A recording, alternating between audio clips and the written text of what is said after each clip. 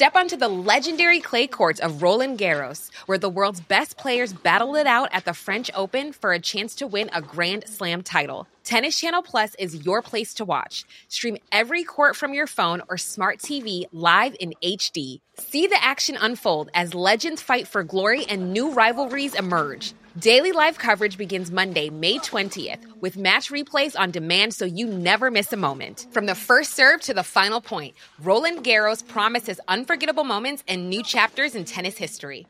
Stream now with Tennis Channel Plus to be there when it happens.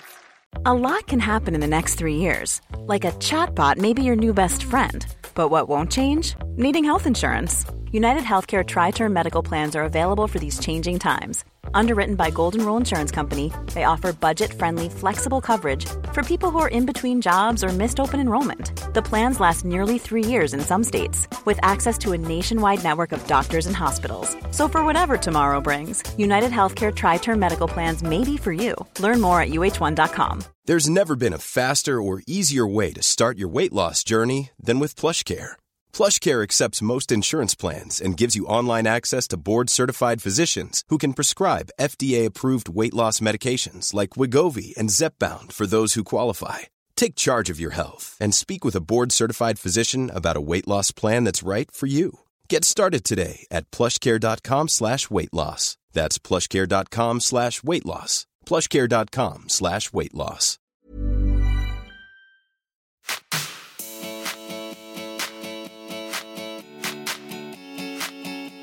Vi är många som har en idé om en fysisk produkt som vi vill ta fram.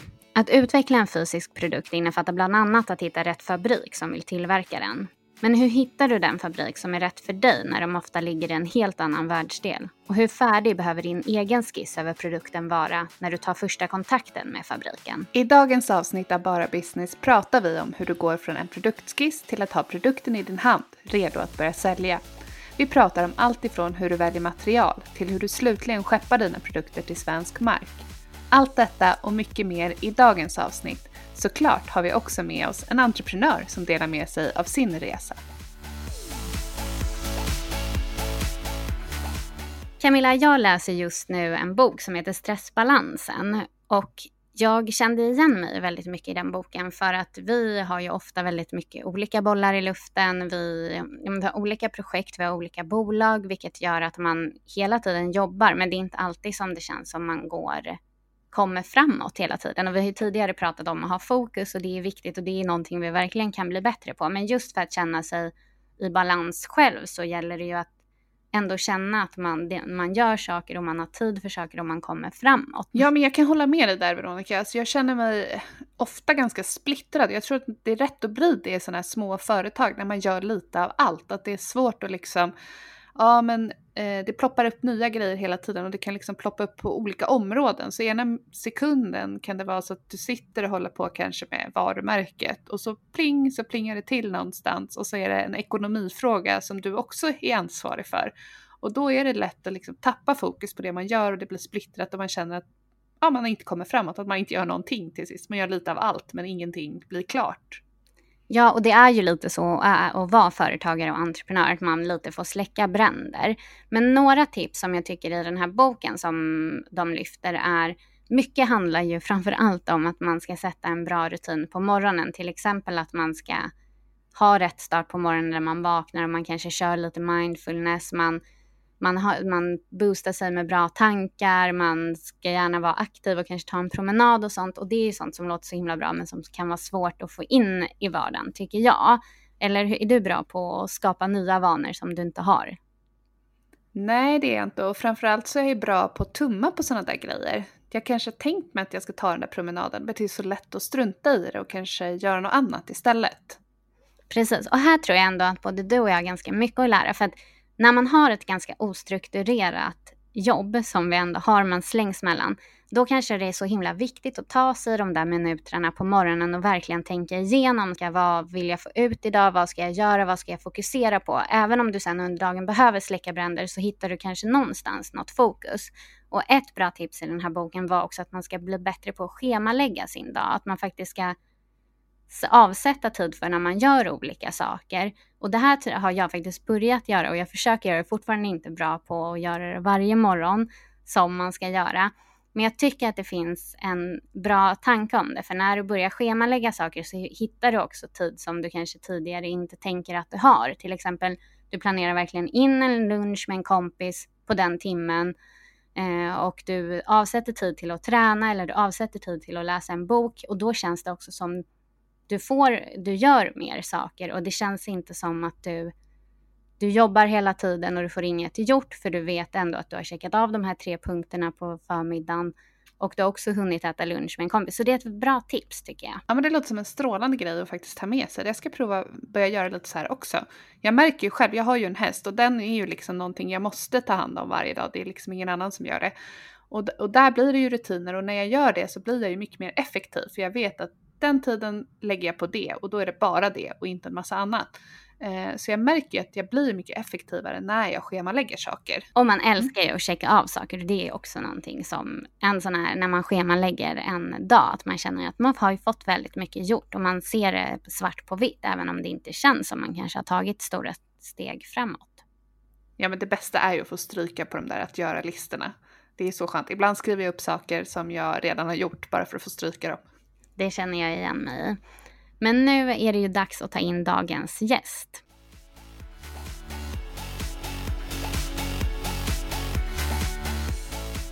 Idag träffar vi Linn Herbertsson som är influencer och även driver startupen Organista som gör packning och organiseringsprodukter.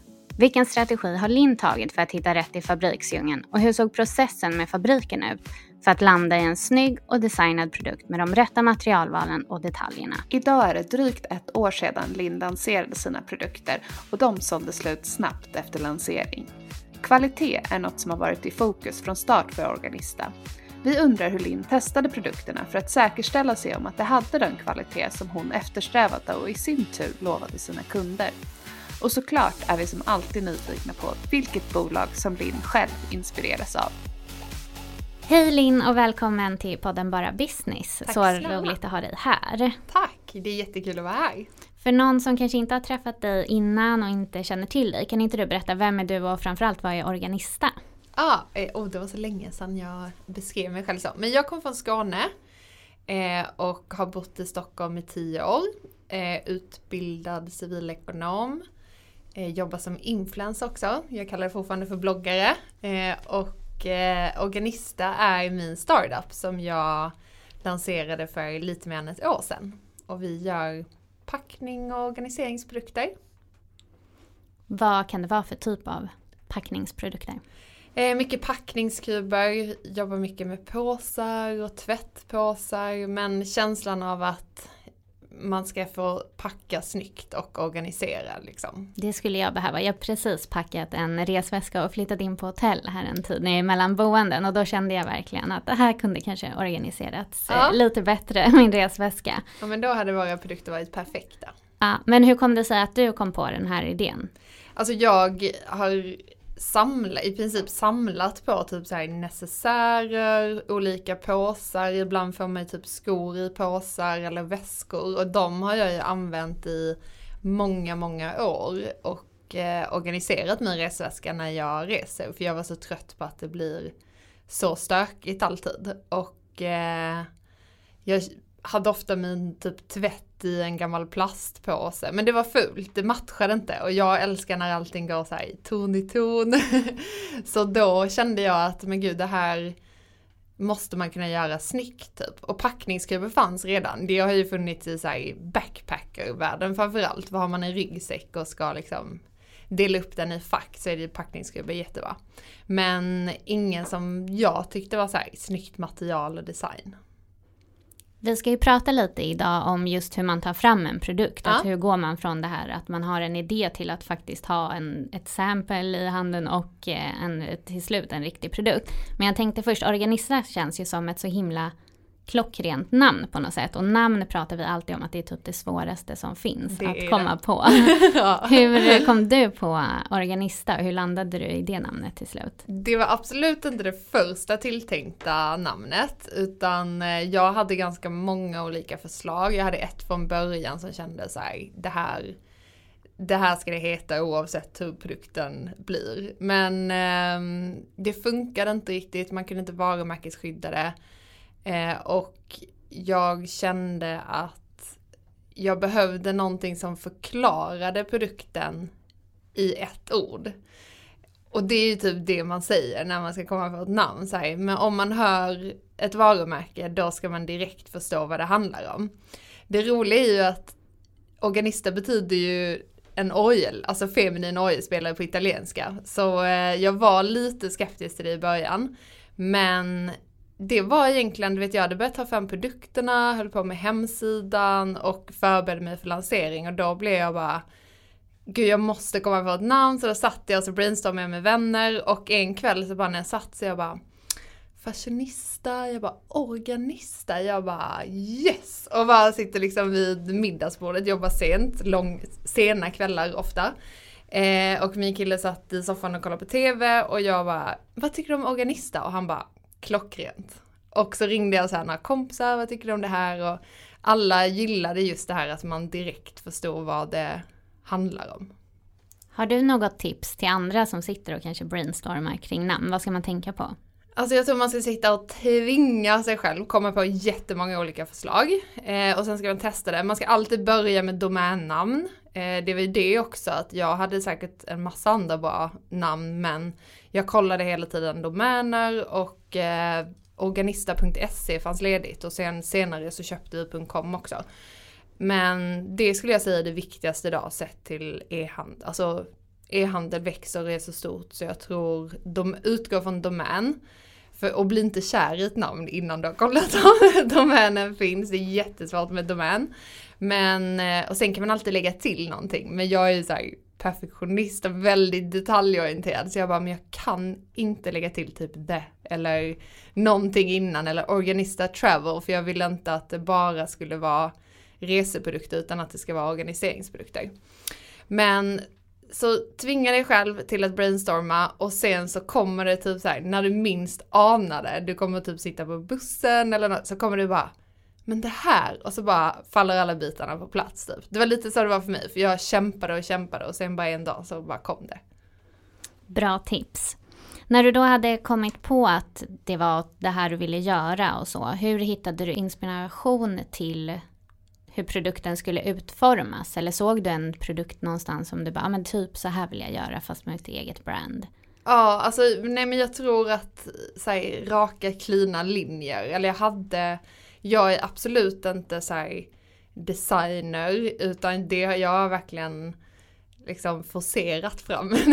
Jag har verkligen fått kämpa för att ta fram min produkt. Jag vet att vad jag vill ha, men det hade varit mycket lättare för mig om jag hade haft pengar till att ta in någon som är duktig på det här och bara gör så här. För jag hade kunnat förklara vad jag vill ha, men det funkar inte så och jag hade inte så mycket pengar. Så jag fick bara kämpa på och göra det själv. Tog du fram typ inspirationsbilder eller hur jobbade du för att liksom landa i? Ja, nej, med typ så här mycket, men det har jag alltid typ pinnat på Pinterest. Typ så här packning, organiseringsbilder med den känslan. För det fanns, jag vet ju också, jag gillar ju en ganska så här neutral färgskala. Så vi började med beige, svart, nu har vi en färg som heter taupe. Och det känns som att, nej, inte riktigt den inspirationen. Mycket mer som färg och typ hur man vill kommunicera sitt varumärke körde jag till Instagram. Och det kanske, att jag gjorde det parallellt gjorde att det liksom blev den känslan. Men för att gå ut och sen söka någon fabrik och för att tillverka måste man ju ta fram en någorlunda detaljerad skiss, antar jag. Ja. Hur gjorde du det? Jag började rita, jag har ändå gått så här bild och form, jag älskade det. Nej, men jag ritade för hand med alltså blyerts och suddgummi och bara satt. Och då så tänkte jag först, för jag hittade också med typ loggan och design och sånt, Design Crowd, som jag tycker det finns massa olika sådana sidor. Där man i princip lägger ut en skiss på det man vill ha. Ju mer detaljerad den skissen är från början, desto bättre. Så jag tänkte först att jag skulle se om jag kunde få tag i någon som kunde göra ritningar till fabriken också. Men sen så min tjejkompis är industridesigner och hon superduktig och hon bara, men det här är jätteenkelt för mig. Vilket de gör ju det väldigt så här, detaljerat i datorprogram. Så hon fixade de ritningarna som jag skickade in till fabriken sen. Men annars så skulle jag säga Design Crowd och sådana sidor är tips. För där man betalar inte mycket. Jag tror jag betalade, jag har faktiskt 2 olika loggor. Den ena har jag inte använt än. Men alltså kanske 1200 kronor. Går man till en grafisk designer så kostar det väldigt mycket mer. Så det var en tjej som gjorde den i Vietnam. Det är ganska kul. Coolt också. Ja, men det är globaliseringen. Så häftigt. Att man kan jobba med folk över hela världen. Verkligen. Hur detaljerad behöver skissen vara för fabriken när man väl kommer dit? Kan man komma med typ en blyertsteckning som man själv har gjort? Eller behöver man ändå göra lite jobb innan? Det kan man nog, och med måtten. Och det beror nog på vad det är för fabrik. Har de gjort produkten innan och så vidare. Men jag tror måtten är det viktiga. Sen skulle jag säga att materialet och sättet de syr och sätter ihop produkten kommer ändå vara så många vändor fram och tillbaka med rättelser. Så jag tror man kan börja med väldigt enkla medel. Och jag tror vissa fabriker kanske till och med har, så att de kan göra skisserna till dig. Tog du in feedback från typ vänner eller potentiella kunder på skissen innan du bestämde dig för att skicka iväg det till en fabrik? Väldigt lite. Alla pratar om det här att man ska göra en marknadsundersökning innan, innan man... Men jag typ lite skrev om det. Jag har ju min blogg, lite om produkten, men alltså inte så här överdrivet mycket feedback från andra. Och jag är lite så här, jag sitter och ruvar på någonting för mig själv och sen bam, släpper det. Jag är inte så mycket för att få andras input, för jag är också så himla... Vilket kan vara både bra och dåligt. Men så här, vet exakt vad jag vill ha typ. När jag ser det. Så då vill jag egentligen inte ha någon annans input. Sen kan jag typ ta in saker från andra. Och så bara nästan så att jag kommer på det dagen efter. Och bara aha. Och lite tror att det är min egna idé. Typ så funkar jag. Hur lång tid skulle du säga att det tog från att du då började kanske skissa på en skiss själv då, till att du tog hjälp av din vän och att ni fick fram den här slutgiltiga skissen? Hur lång tid tog den processen? Alltså idén om att starta företaget och skissa så här, för jag skrev ändå, man är ändå ekonom liksom, så jag skrev ändå en marknadsplan och lite så här, kolla på konkurrenter om det fanns och gjorde en analys. Men typ 3 månader senare skulle jag säga att jag verkligen så här bestämde mig, nu ska jag göra det här. Skissade och tog fram skisser. Men sen hitta fabrik tog ju tid. Och från första skissen till klara produkter i lager 1 år skulle jag säga. Det tar sin lilla tid, fast ändå... Ganska snabbt, eller man tänker att det men kan det ta ännu längre tid kanske. Ja, men det var också en fabrik som aldrig hade gjort den här produkten tidigare. Så det skulle jag säga adderar någon månad på. Jag tror man kan gå lite snabbare. Om man går till, vill man göra underkläder och gå till en underklädesfabrik så kanske det går lite fortare. Men det var på, jag var också väldigt så här mån om material och hur det funktionen liksom. Hur valde du material? Hade du bestämt dig innan vilket material du ville ha den i? Eller var det en dialog med fabriken? Testade massor, och det slutade med var, jag vill ha hög kvalitet och att men packningskuber ska gärna vara lite, alltså man ska kunna fixera dem, de ska kunna stå upp av sig själva, men de får absolut inte väga någonting. Så det är en fin linje, man vill inte ha en packningskub som bara ramlar ihop platt. Men det får inte vara i hårt material heller, för det adderar ju ändå vikt på din packning i så fall. Så det var nog det som tog tid. Vi testade många olika material. När du säger att ni testade väldigt många material, var det tillsammans med fabriken eller var det att du själv var runt typ här i Sverige och testade? Jag hade först en tjej innan jag hittade fabriken, så hade jag en tjej som här i Sverige, alltså vi köpte tyger på Olssons tyger nere på Sveavägen, och så sydde hon på sin symaskin hemma och testade massa olika material. Men sen problemet är att hitta det tyget som de säljer i en butik här vid tillverkaren och som görs i större skala. Det är jättesvårt. Så det var mer för att få känslan av att, men gud, ska man köra sammet eller sida, alltså typ. Eller vill man ha bomull och så vidare. Och lite funktionen också. Går det bra? Hur länge kan man använda det? Hur slits det? Kan man tvätta? Och så vidare. Men så det var lite som att börja om på ruta 1 när jag väl hittade fabriken. Och om vi då går in på hur du hittade fabriken, hur såg den processen ut? Jag började leta först och mejlade, var inne på så här olika sidor. Jag tycker att Europa var nästan svårare. Asien har man mer typ så här chattforum och det finns mer system byggt kring hela produktionen. I Europa var det var detektivarbete att hitta fabriker om du inte hade liksom någon duktig agent, men som ofta kostar ganska mycket pengar. Jag mejlade med lite fabriker, men det var svårt med språket, alla var inte så bra på engelska och dåliga på återkoppling. Och lite så här, förstod inte produkten eftersom den är så pass ny också, så kände jag så här, men jag fick inte riktigt gehör. Och vad gjorde du då? Min tjejkompis hade precis startat ett klädesmärke. Och hon tipsade om sin agent, så då kontaktade jag henne. Hon hade inte heller jobbat med den sortens produkt, men var ändå så här, hade foten in. Och lite det agenten gör är att de har jobbat med fabriker länge, så det är lite en kvalitetssäkring. Jag hade kanske kunnat göra det själv, men de har typ byggt en relation, vilket gör att hon också kan ställa helt andra krav. Och de lyssnar ju på henne på ett annat sätt. Så jag är så glad. Alltså jag skulle säga att produktionsbiten och det agenten gör kan ju nästan... Alltså det är ju en heltidsanställning. Om man skulle ta in det, någon som gör det i bolaget.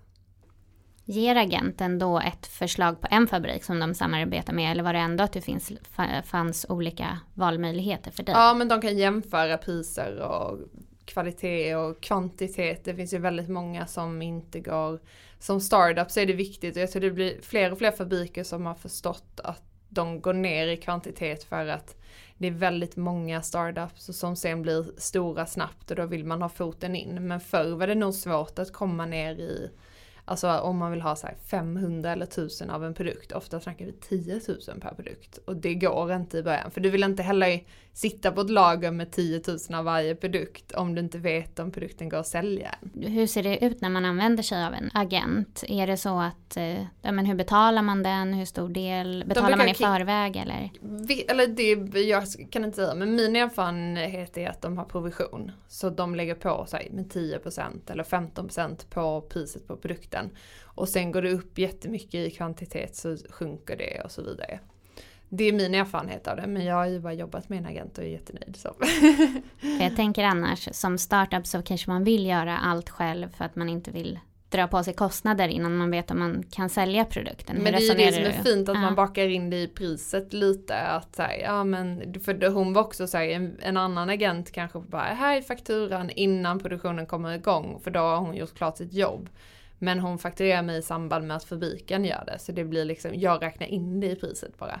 Jag tänker så här, ja okej, men min produkt kostar det här plus vad hon... Alltså det är mitt pris på produkten, tänker jag. Hur mycket hjälp kan man då få? Nu hade ju du en agent, men hur mycket hjälp kan man få av fabriken i att utforma produkten?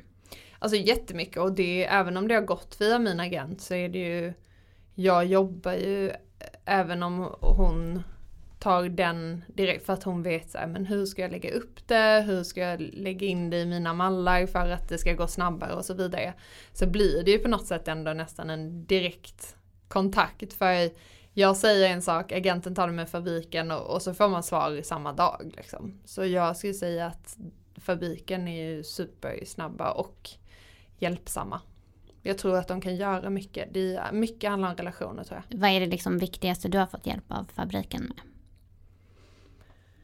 Oj, svårt. Men alltså jag skulle säga att ändå, just eftersom det var en ny produkt så fick jag ju nog dra ett ganska tungt lass i början. För jag var så här, de hade inte gjort produkten. Jag bara, men vi måste sy in de här kanterna. Det kanske inte var självklart för dem. Och det här måste fixas. Och den här måste vi flytta hit.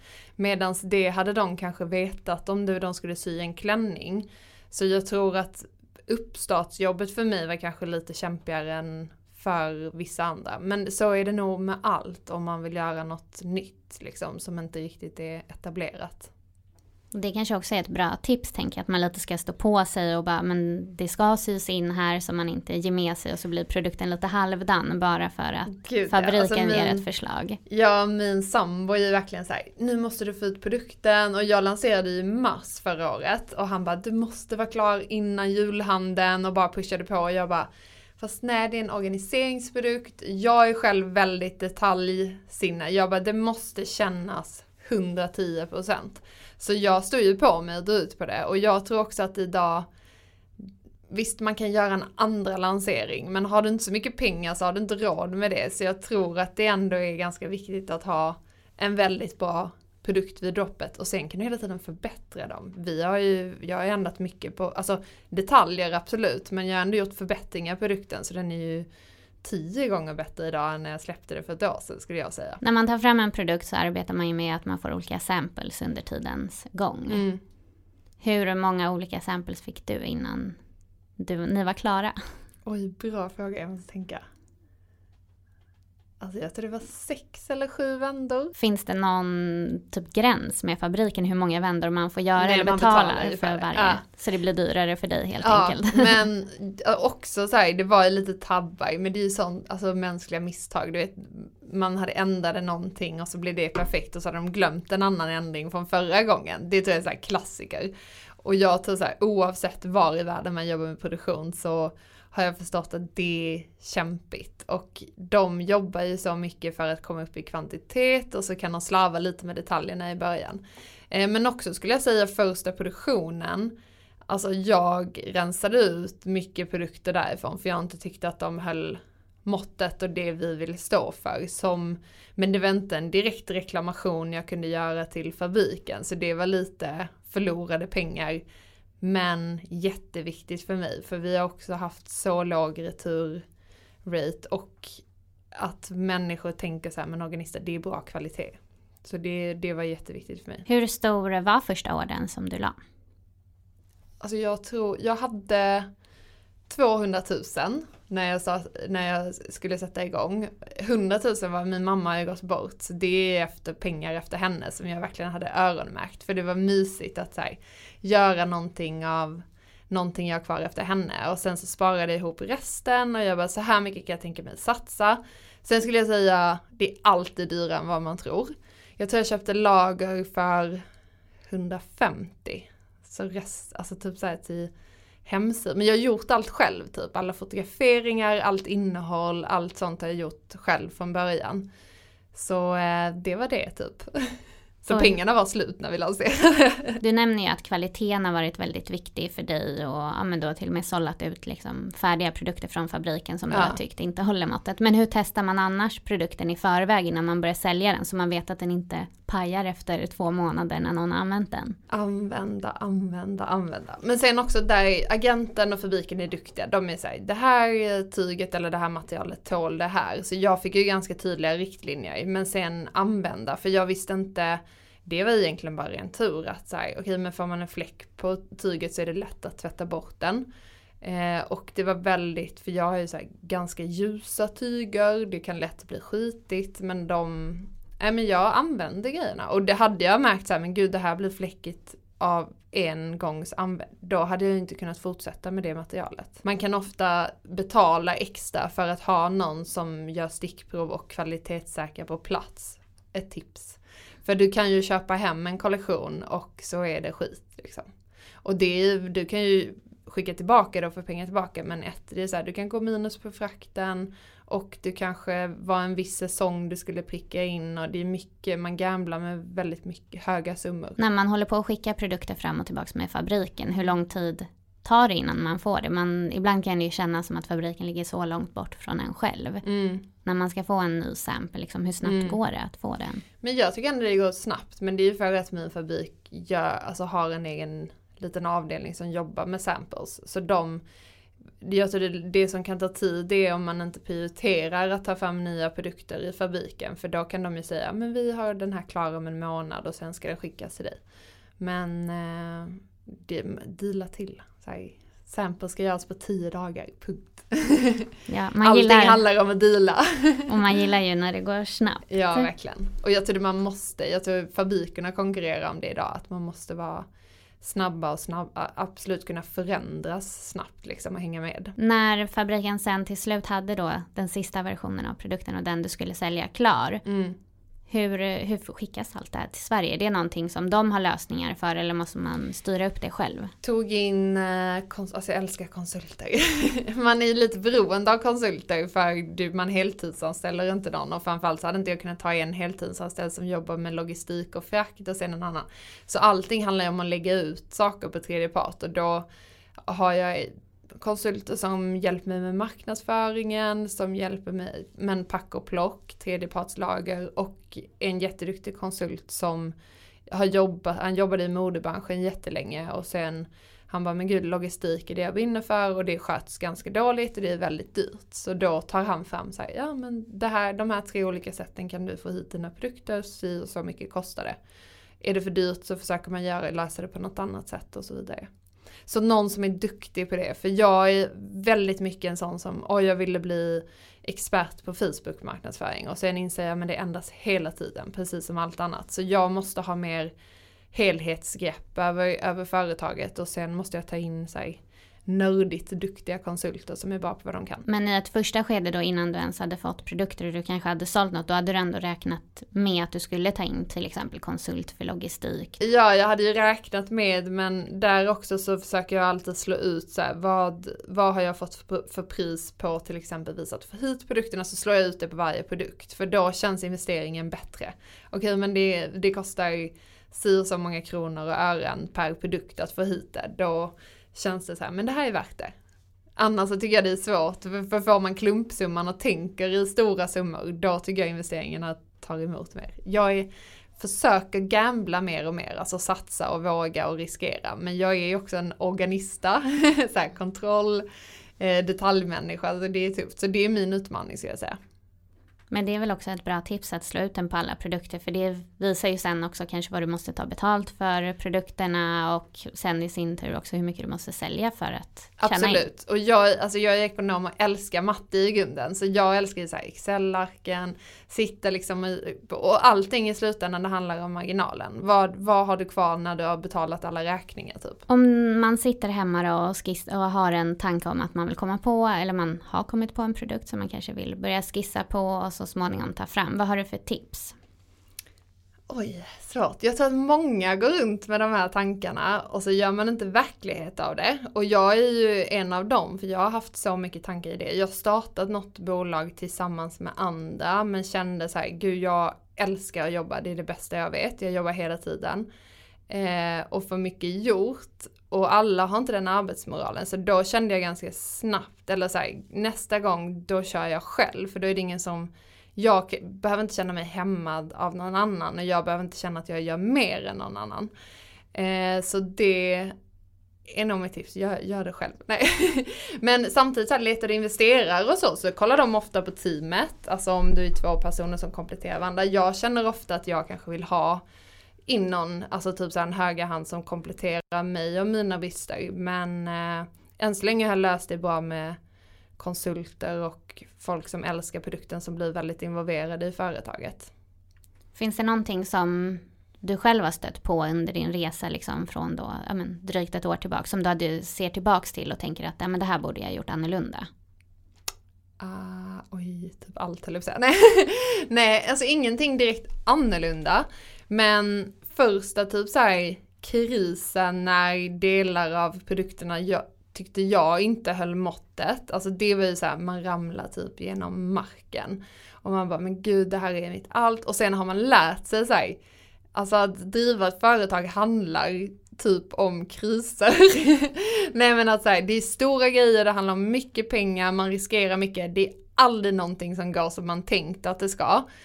Så hela tiden släcka bränder typ. Och då lär man ju sig också efter ett tag att säga, men jag kan ju inte ta det här så allvarligt. Alltså en kris kan man inte ta så allvarligt på. Samma sak med corona. Det var jättesorgligt när det hände, för vi var verkligen, alltså allting gick så jättebra som för alla. Men jag var ändå rustad för den krisen, för att man har gått igenom så mycket små kriser innan. Så jag tror bara det är så här, sörja lite, bita ihop, kämpa vidare och framförallt bli kreativ igen.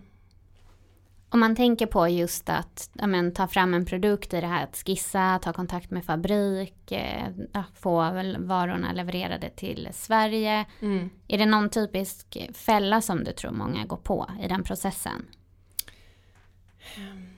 Alltså jag skulle säga att man nog kan få bra samples och sen blir själva produktionen inte lika. För det säger sig självt att lägger en fabrik mycket tid på ett sample så kan det bli ganska schysst. Medan när du ska göra 500 eller tusentals av den produkten så blir det så här små grejer som inte riktigt blir som du har tänkt. Så det skulle jag säga, men också kanske höga priser på att få hit det, själva liksom distributionen och logistiken kring allting. Jag tror man måste jämföra, för det känner jag typ så här, konsulter också, hur mycket jag än älskar det så har man nästan blivit blåst så många gånger på så här jättehöga priser. Man ska alltid veta att det finns någon som är duktig på det de gör som du faktiskt kan deala med. Och för mig har det handlat mycket om så här tjänster och gentjänster. För jag märker att jag har haft så hög kvalitetsstämpel på alla jag jobbar med, så rekommenderar jag dem till någon sen, så tas mitt ord på allvar. Så jag jobbar ju ofta med någon och tycker de är jätteduktiga och jag vill att det ska funka så också. Då rekommenderar jag dem, så får de mer jobb och så blir de bättre och mer eftertraktade på vad de gör. Vad har du för bolag som inspirerar dig väldigt mycket just nu? Ja, kul fråga. Alltså jag skulle säga, kan man säga Klarna? Nej. Absolut. Jag jobbar ju med deras betallösning och jag är så, sen är Snoop Dogg typ min största idol också. Nej, men jag älskar honom. Så just det här att de gör, man hade aldrig tänkt så här, Klarna är en betallösning, en svensk betallösning, och de frontar sin kampanj med Snoop Dogg och det är väldigt så här bling. Alltså jag gillar när man rör runt lite i grytan. Så det skulle jag säga. Och sen så gillar jag företag som tänker så här, jag ska ta över världen. Sen kanske inte det är det bästa för världen alltid, men sikta högt och göra någonting annorlunda. Och hur högt siktar du med Organista? Vad händer härnäst? Men gud, alltså oändligt. Nej men jag kan tänka mig jobba med det här för alltid. Jag har alltså hundratals produkter, alltså organiseringsprodukter jag vill ta fram. Men jag vet att hade jag tagit fram alla nu så hade de inte blivit så bra. Utan man måste lite låta det mogna. Också det här du sa, tips till de som vill starta upp något. Att många säger också så här, men satsa, bara kör. Fast så sa vissa till mig också, men jag visste typ så här lite magkänsla. Jag bara, men gud, jag vill starta en agentur eller du vet så här, fortsätta med lite konsultjobb. Konsult för mig är lite det jag gör med min blogg och Instagram, att min tid i timmar krävs för att jag ska tjäna pengar. Jag visste någonstans innerst inne att jag ville skapa en produkt som kan leva utan mig, alltså utan att jag ökar hur mycket jag jobbar hur mycket som helst, men du förstår vad jag menar, att den ska kunna växa utan mig. Och det skulle jag säga är så här, lyssna på magkänslan typ. För det är inte alltid en rätt produkt och det behöver inte alltid vara alla som vill ha den här produkten och kommer köpa den. Och sen timing. Herregud, allting handlar om timing. Och den är ju så svår ibland. Nej, men det går. Det är bara att köra och hoppas på det bästa liksom. Jag tror det är helt omöjligt. Jag bara, men gud, jag vill organisera och packa och att det ska se snyggt ut. Jag visste att folk ville organisera och typ så här, det har blivit mer och mer med hjälp av Marie Kondo och sådana som förespråkar att man ska ha mindre saker och ha ordning hemma. Men jag hade ju ingen aning om att folk ville att det skulle se snyggt ut också. Så här, i resväskan. Du visar ju inte din resväska för någon. Det är ju inte så här, alltså en handväska eller typ ditt hem och sånt ser ju, men det är ju sällan du visar din resväska för någon. Den ligger inne på hotellrummet när du är ute och reser typ. Men det är ju verkligen en härlig känsla när den är organiserad. Det är ju verkligen så här satisfying. Jag tror det också. Så om man har en produktidé så kan man tänka så här, men gud, är det bara jag som typ i hemlighet drömmer om det här? Och då är det egentligen det bästa att börja fråga runt. Stort tack Linn för att du gästade Bara Business idag. Det har varit så roligt att höra mer om Organista. Tack snälla för att jag fick komma hit. Så kul.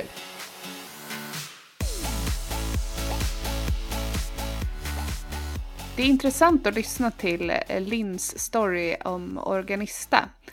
Det jag tar med mig från intervjun är framförallt att hon säger att det är okej att börja enkelt. Att idén behöver liksom inte, eller produktskissen behöver inte vara helt exakt färdig när man tar kontakt med fabriken. För man kommer ändå skicka den liksom många vändor fram och tillbaka. Det behöver liksom inte vara perfekt innan man tar den här första kontakten, utan att man kommer utveckla produkten vidare. Sen en annan sak som hon också var noga med, som hon påpekade, det var ju det här med kvaliteten. Att det skulle vara bra kvalitet på produkterna redan från början. Hon menade ju på att man hade liksom en chans på sig, och då när man lanserar så måste kunderna känna att men det här var en bra, fin produkt. och inte liksom känna att man träffade fel så att kunderna inte vill komma tillbaka. Och såklart så menar hon ju på att det går ju att fixa små justeringar i efterhand, absolut. Men man ska tänka på att när man väl släpper produkten så är det ju första intrycket man också släpper till kunderna. Hon berättade ju också att hon har uppdaterat produkterna flera gånger efteråt, men att man liksom tänker lite på det i början, att det är första chansen och det är första intrycket lite. Och det är väl som när man träffar en ny person, då gör man ju också ett första intryck. Så det är väl lite samma känsla där hon försöker komma åt. Ja, och precis. Och som startup eller som entreprenör, och man kanske har gjort verkligen en stor satsning på att ta fram produkten, så då har man kanske använt det kapital man har. Så om det här skulle skita sig för att produkterna inte motsvarar förväntningarna kunderna har, då kanske man inte heller har råd att börja om, utan då måste man liksom börja samla ihop pengar igen om det inte slår. Så man får ju inte vara rädd för att släppa något, för det kommer ju aldrig vara perfekt. Men man ska ju också verkligen ändå ha testat produkten så man verkligen står för när man väl lanserar. Någonting som jag tycker är intressant med samtalet med Linn är ju att hon har ju använt sig extremt mycket av konsulter. Hon sa ju det att hon älskade konsulter. Även om hon själv var väldigt hungrig efter kunskap och ville lära sig om marknadsföring i sociala medier och med annonser och allt sånt, så insåg hon till slut att men det finns ju personer som är bättre än mig på det här, och det är mycket bättre om jag tar hjälp av dem än att jag gör det här själv. Och det var ju allt ifrån logistik till typ marknadsföring. Och det här tycker jag är intressant, för det var ju inte alls länge sedan som vi hade Josefin Langgård som har grundat Kry i podden, och hon sa ju att använd inte konsulter. Så det här tycker jag man ska ta med sig, att det finns ju faktiskt olika vägar att gå.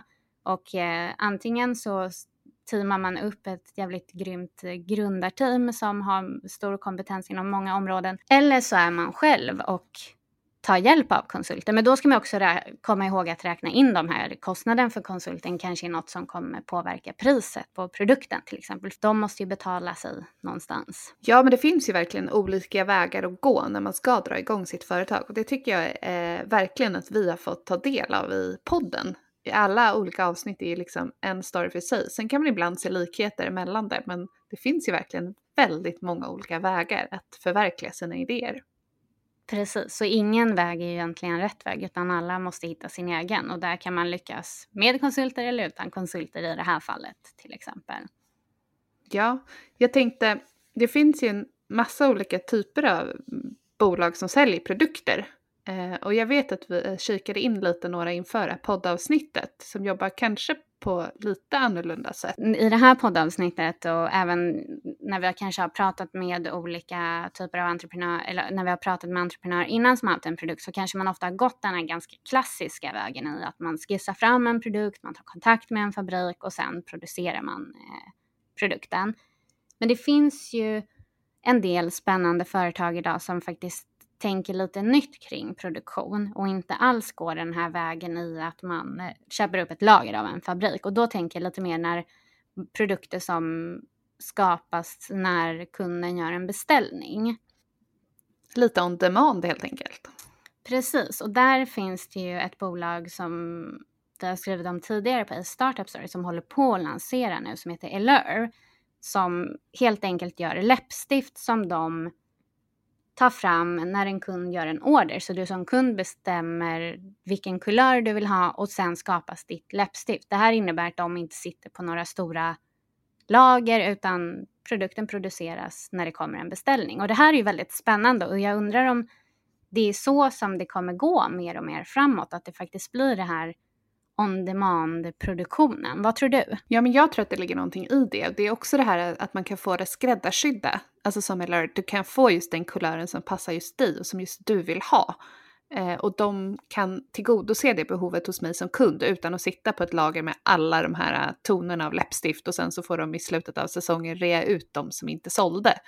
Så det är absolut, jag tror absolut att det är lönsamt för företagen, och det också fyller ett behov hos mig som kund.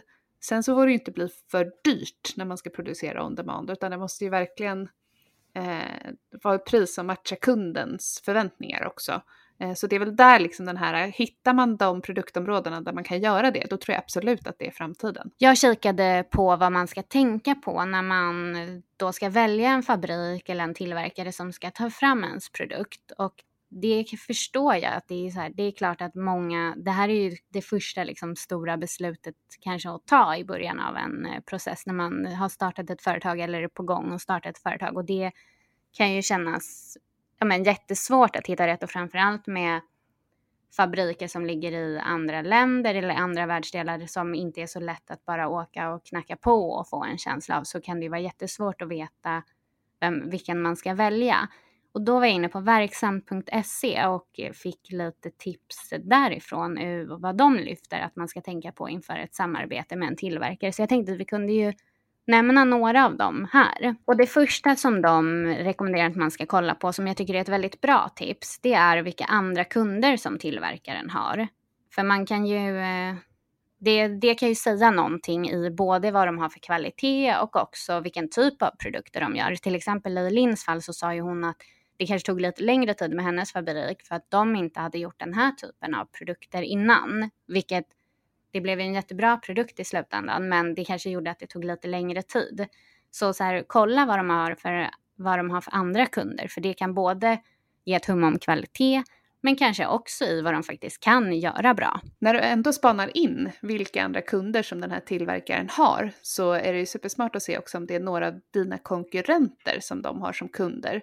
För ibland är det så att om en fabrik tillverkar åt en konkurrent så kan de faktiskt säga nej till dig också, att inte vilja tillverka dina saker. Och ibland kan det också vara så att om man tillverkar till en konkurrent så kanske du inte vill att de ska tillverka dina saker, för då kanske det blir för likt konkurrenten. Och det finns ju också det här dilemmat med att om den här tillverkaren har väldigt många stora kunder så kommer de förmodligen prioriteras framför dig. Och det kan ju bli så att det kan bli förseningar i dina leveranser för att de prioriterar större kunder före dig. Det är ofta så att i fabriker så bokar man upp tid i maskinerna, i tillverkningsprocesserna. Och där har ju stora företag möjlighet att boka det ganska långt i förväg, för de vet ungefär vad de kommer sälja, och det gör man kanske inte så liten, och då tar man mindre kvantitet och då blir man prioriterad senare. Så det är en viktig grej att spana in. Sen ska man ju också alltid kika upp betalningsvillkoren och vilka kredittider som man kan komma överens om. Det är också bra att kolla lite resekostnader och transportkostnader. Om du väljer en producent i en annan världsdel, till exempel i Asien, så kommer du behöva åka dit för att se hur det fungerar. Och vad kommer det att kosta dig? Det kanske är bättre att välja en leverantör någon annanstans, i Europa kanske, eller i Sverige, för att det kommer bli för dyrt helt enkelt. Och också frakt. Det måste man också tänka på. Många tänker kanske att jag vill ha mina produkter så fort som möjligt. Ja, men då är det flygfrakt och det kan vara ganska dyrt. Ska du istället använda båtfrakt, det är billigare, men det kan ta flera månader innan leveransen kommer fram. Så det är också någonting som man behöver tänka igenom. Och framförallt ha med när man utvärderar kanske olika fabriker mot varandra. Om till exempel en fabrik i Sverige är dyrare, så ska man ha med sig att det kan tillkomma mer kostnader än bara själva kostnaden för produktion om man väljer en fabrik utomlands. Ja, det är lätt att man stirrar sig blind på det här styckpriset, men det finns ju väldigt mycket mer som tillkommer. Och sen också det här är vilka etiska och miljömässiga regler som tillverkaren anpassar sig efter. Och det här kan vara väldigt svårt att kolla upp när man jobbar med fabriker utomlands. För ofta kan det vara så att det är såklart man inte vill ha till exempel barnarbete, eller man vill inte att de släpper ut alla kemikalier i naturen och sådana saker. Och det kan vara supersvårt att kolla upp. Och ofta om man besöker en sån här fabrik så har de ju, när det kommer besök så är det städat och fint. Men sen när du inte är där så kan det hända andra saker, och det här är jättesvårt att hålla koll på. Så där får man försöka kolla med andra aktörer om de har använt sig av de tillverkarna och om de har bra erfarenheter och att det har fungerat väl och de verkar följa alla lagar och regler som finns. Man kan ju också vara certifierad på olika sätt. Man kan ju ha olika typer av märkningar eller ISO-certifieringar. Så det finns ju mycket att titta på. Och där tänker jag att man kanske kommer tillbaka lite till den första punkten vi lyfte. Att så här, vilka andra kunder har tillverkaren? Kan man kolla med de kunderna om tillverkaren? Och kanske framförallt försäkra sig om att de verkligen använder den. Och vad är det för varumärke om de använder det? Och ja, så kanske man kan ge mer trovärdighet till fabriken. och man kanske känner sig mer trygg i valet av fabrik. Det har som alltid varit ett spännande avsnitt. Det har varit roligt att höra om Linn och Organista och hennes smarta produkter. Nästa vecka är vi tillbaka med ett nytt avsnitt. Om ni gillar podden så se till att prenumerera så att ni får en liten notis om när nya avsnitt släpps. Ge oss gärna ett betyg och en kommentar om ni gillar podden. Och följ oss på Startup Story där vi hela tiden fyller på med spännande startup stories, kontorsinspiration och andra bra tips som du som företagare eller entreprenör kan behöva. Så ses vi nästa vecka, eller vi hörs nästa vecka. Det gör vi. Ha det bra tills dess. Hej då! Hej då!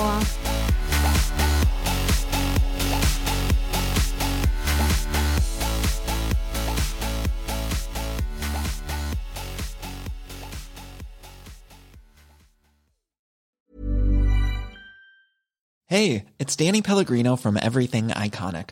Ready to upgrade your style game without blowing your budget? Check out Quince. They've got all the good stuff, shirts and polos, activewear, and fine leather goods, all at 50 to 80% less than other high-end brands. And the best part? They're all about safe, ethical, and responsible manufacturing. Get that luxury vibe without the luxury price tag. Hit up quince.com/upgrade for free shipping and 365-day returns on your next order. That's quince.com/upgrade. My business used to be weighed down by the complexities of in-person payments. Then, Tap to Pay on iPhone and Stripe came along and changed everything. With Tap to Pay on iPhone and Stripe, I streamlined my payment process effortlessly. Now I can accept in-person, contactless payments right from my iPhone. No extra hardware required. What's truly remarkable is how I can cater to all of my customers' payment preferences. Whether they're using cards, Apple Pay, or other digital wallets, Tap to Pay on iPhone and Stripe ensure a smooth checkout experience every time. And it's not just me. Stripe helps businesses of all sizes, from local markets to global retailers, scale quickly and stay agile. To learn how Tap to Pay on iPhone and Stripe can help grow your revenue and reach, visit stripe.com/tapiphone. Hey, it's Ryan Reynolds, and I'm here with Keith, co-star of my upcoming film, If, only in theaters May 17th. Do you want to tell people the big news? All right, I'll do it. Sign up now and you'll get unlimited for $15 a month and 6 months of Paramount Plus Essential Plan on us. MintMobile.com/switch. Upfront payment of $45 equivalent to $15 per month. Unlimited over 40 gigabytes per month. Face lower speeds. Videos at 480p. Active Mint customers by 531.24 get 6 months of Paramount Plus Essential Plan. Auto renews after 6 months. Offer ends May 31st, 2024. Separate Paramount Plus registration required. Terms and conditions apply if rated PG. Hold up. What was that? Boring. No flavor. That was as bad as those leftovers you ate all week. Keke Palmer here. And it's time to say hello to something fresh and guilt-free. Hello Fresh. Jazz up dinner with pecan-crusted chicken or garlic butter shrimp scampi. Now that's music to my mouth. Hello Fresh. Let's get this dinner party started. Discover all the delicious possibilities at HelloFresh.com.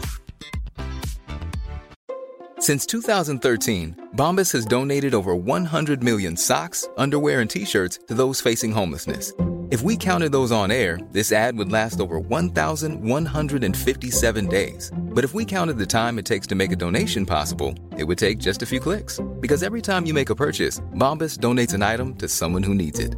Go to bombas.com/ACAST and use code ACAST for 20% off your first purchase. That's bombas.com/ACAST, code ACAST.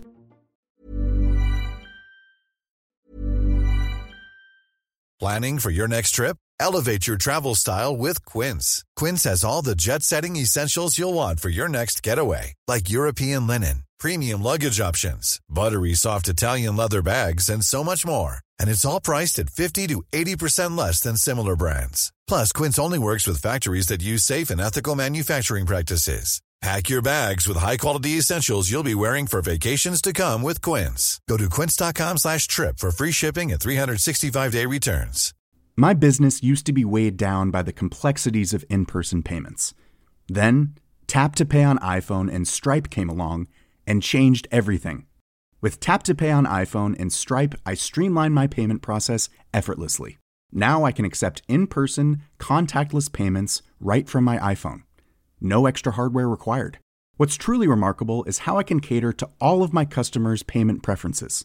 Whether they're using cards, Apple Pay, or other digital wallets, Tap to Pay on iPhone and Stripe ensure a smooth checkout experience every time.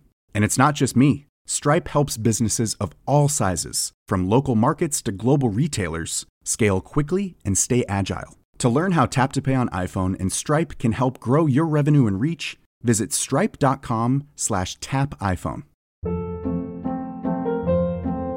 Hold up. What was that? Boring. No flavor. That was as bad as those leftovers you ate all week. Keke Palmer here, and it's time to say hello to something fresh and guilt-free. Hello Fresh. Jazz up dinner with pecan-crusted chicken or garlic butter shrimp scampi. Now that's music to my mouth. Hello Fresh. Let's get this dinner party started. Discover all the delicious possibilities at hellofresh.com.